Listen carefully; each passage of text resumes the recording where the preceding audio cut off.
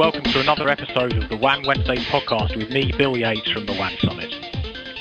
Now, after our brief interlude into an SD-WAN rollout case study last week, we're back onto the topic that everybody's talking about, the adjustments and in some cases total overhauls that enterprises need to make to allow their staff to work remotely. Now, our guest this week will look at the topic from a slightly different angle, what this means for good old MPLS.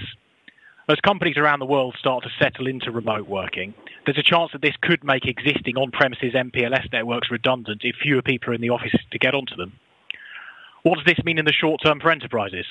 And what might the effects be on SD-WAN adoption in the medium and long term? This is what we're going to discuss with our guest today. So, Sander Barnes, Chief Commercial Officer of Expero, welcome to WAN Wednesdays. Thank you, Bill, and thank you for inviting me for today's podcast. It's a pleasure to have you on here. Now, I saw an update on the Expero LinkedIn page the other day, which was a picture of an awful lot of your team members on a very big conference call. So I gather you've got the remote working into swing now. How have you found it for Expero staff? Home working already was something that we could do as Expero as part of our day-to-day activities. You don't always have to come to the office. So for us, having to work from home with all the stuff is a very natural thing to do. Yes, you miss the human-to-human interface, but with the video conferencing that we're doing instead of just voice, we make sure that everybody turns their videos on so that you can still look each other into the eyes. But apart from the chat in the kitchen at the coffee machine, it's almost been business as usual for us. Well, I'm glad to hear it. It sounds pretty similar to what we've got going on over at the WAN Summit.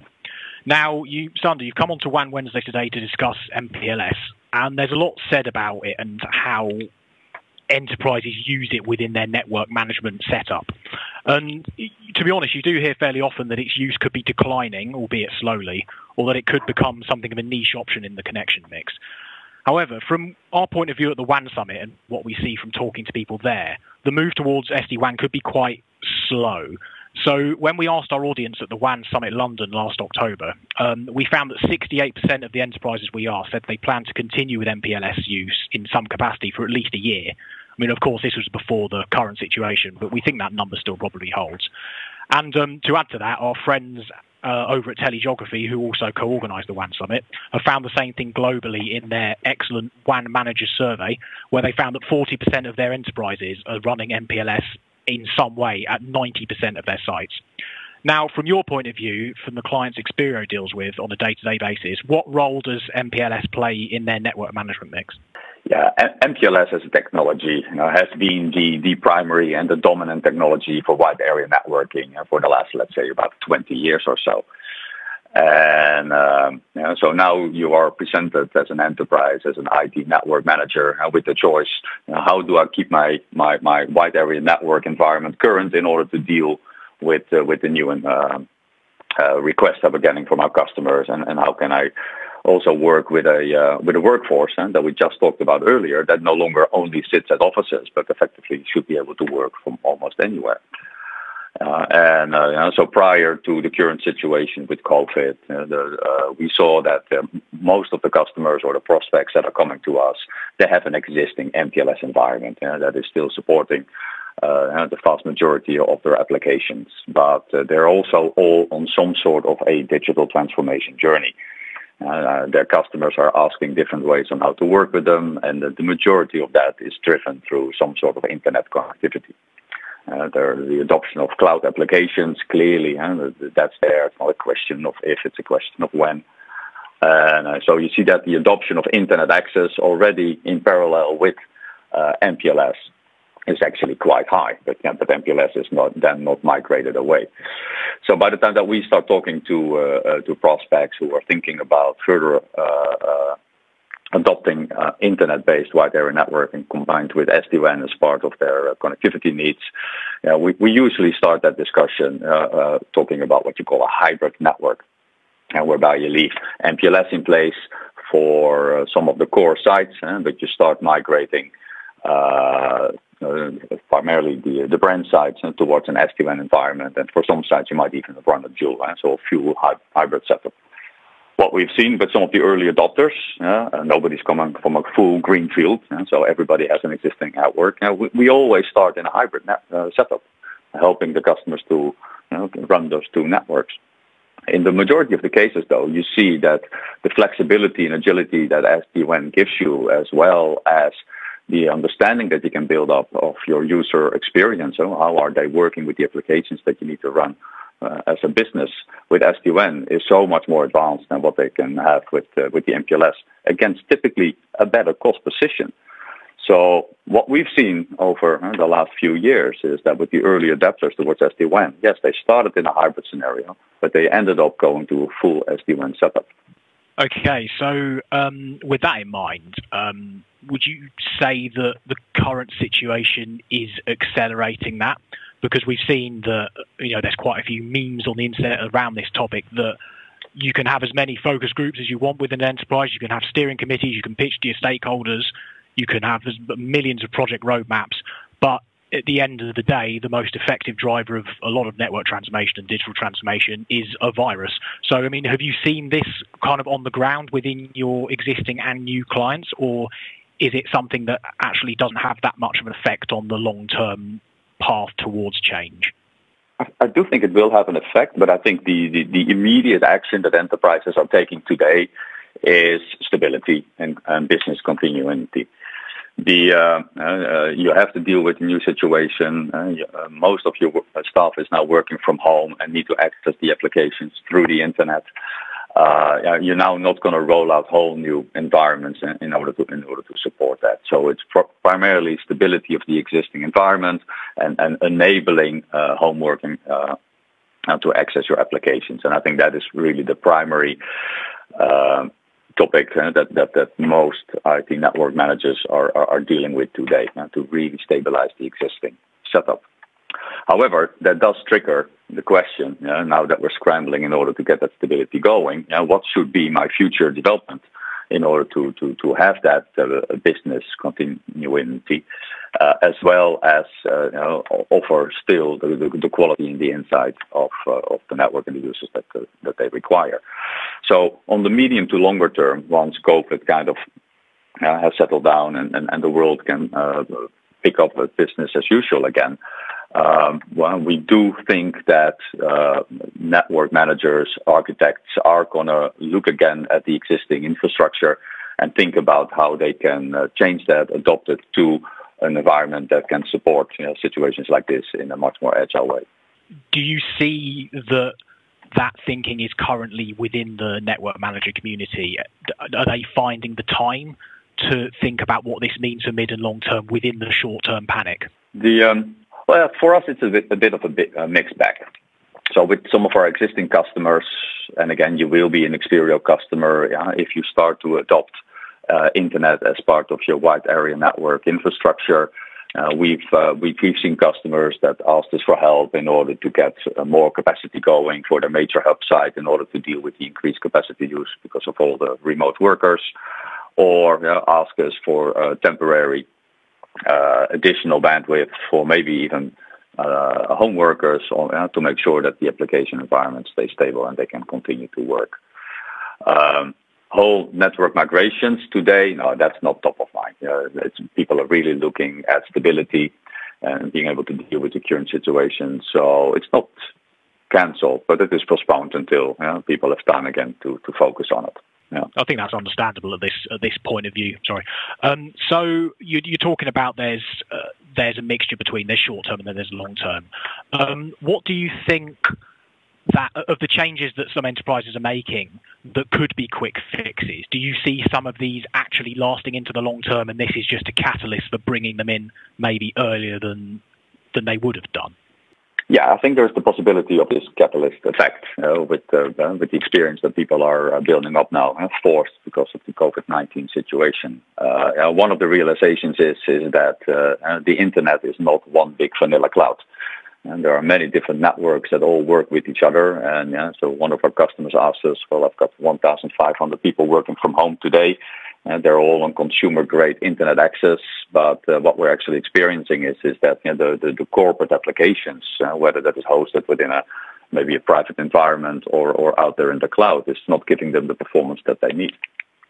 And that kind of stipulates also that there are many different versions of internet. So as a IT manager, you're really going to have to think about, all right, so I don't need just internet connectivity, but it has to be fit for purpose. And to understand that, you need to understand your application environment and how your users are actually accessing those applications. The bandwidth is another thing. I think rather than fixing your bandwidth to a fixed amount, you're probably going to see, and we see those requests already, that bearer sizes or access sizes actually have a much larger capability than maybe the amount of capacity that they need to run their day-to-day businesses. And you want to be able to upscale that very quickly in case of a disaster recovery scenario or BC, business continuity plan. Yeah, well, that's where improved kind of network transformation and software definition across the whole network is going to help. Greg Bryan from Telegeography, who was the first ever WAN Wednesday guest, was actually saying something similar in his podcast, where he mentioned that their IT managers can control all the controllables from their point of view, but then they can't. There's even things like their home workers' router quality, for example, that they can't do anything about. So, from your point of view, what do you think a network manager or an IT manager can realistically be doing to bring as many of these variables under their control as possible? Yeah, I think the biggest challenge today for an IT manager is to actually have that insight, and so that you have something like a dashboard where you can truly understand what the user experience is. Yes, there are many dashboards available today, but they either give you just insight into the mechanics of the connectivity component, be that MPLS or internet, it doesn't matter, but you're looking at things like latency and packet loss, or you're looking at it from an overlay perspective within the SD-WAN environment, where you can see what the performance is from an SD-WAN perspective. A user experience, however, is kind of the combination of both, right? The access to the cloud, secured maybe by SD-WAN, the performance of that is driven primarily by the underlying connectivity component. So what a lot of IT managers are missing today is having that view across the entire stack of technologies that make up the entire wide area network solution. You can't always control the user connectivity.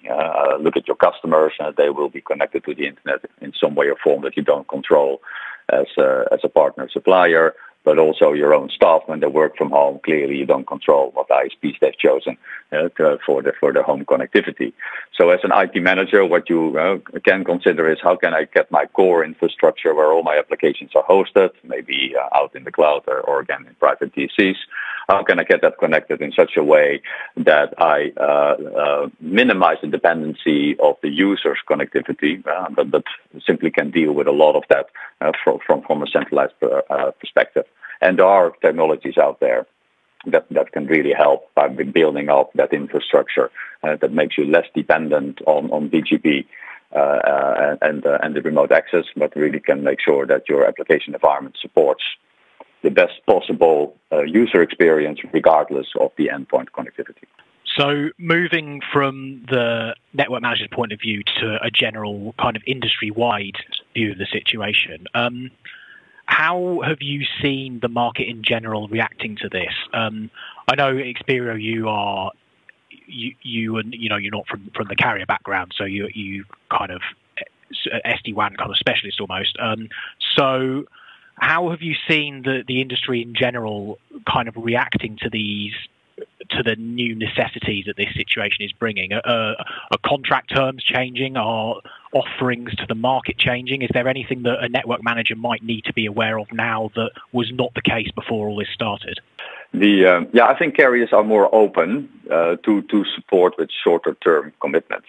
You might need a lot of additional capacity today, but again, you don't want to commit yourself for 12 or 24 months to that additional capacity. And that kind of relates back to what I said earlier, that as an IT manager, you want to have that flexibility, that almost pay as you go for especially the capacity on your core sites.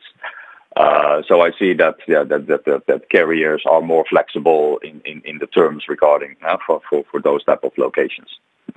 The other thing that that we're seeing that is coming out of the enterprise and the carriers are also asking us to support is for temporary flexible connectivity, and then you need to think about 4G LTE type of capacity, which is very flexible to deploy. Effectively, it is a router with SIM cards that you can use there where you need it at that moment in time. And so those are also requests that we're getting now, and this is really to add more capacity or to improve a user experience by changing the type of connectivity that they have today.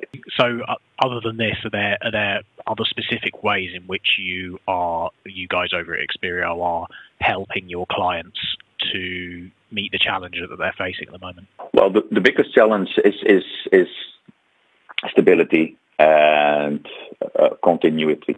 So we're making sure that that we're on top of everything. We're monitoring everything with even more scrutiny than we ever do before, so that they really don't need to work or need to worry about that core part of of what we deliver to them, because they've got enough other things to worry about.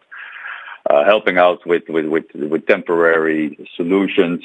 Again, you are limited to what the infrastructures can provide. The one challenge that you have is because a lot of countries are on lockdown today, adding additional fiber capacity can only be done if the existing fiber has enough capacity to be upgraded. Once you need to start sending engineers on site or maybe even deploy a new fiber, all of that cannot be done today because those countries are on lockdown. And you can't start organizing site visits. So there are some limitations to what you can do. This is why we're really looking at a very flexible and mobile type of solutions in order to help out there where we can. And yes, in terms of contract terms, I think try to be as flexible as you can. Because it's a global situation, and nobody understands how long this is going to take. Well, that's certainly the case. It's probably something almost unprecedented for our industry. Now, Sander, my final question is that on WAN Wednesdays, we like to ask a weird WAN Wednesdays question, which is one question totally unrelated to MPLS, network management, or anything to do with the WAN. So my final question to you is this.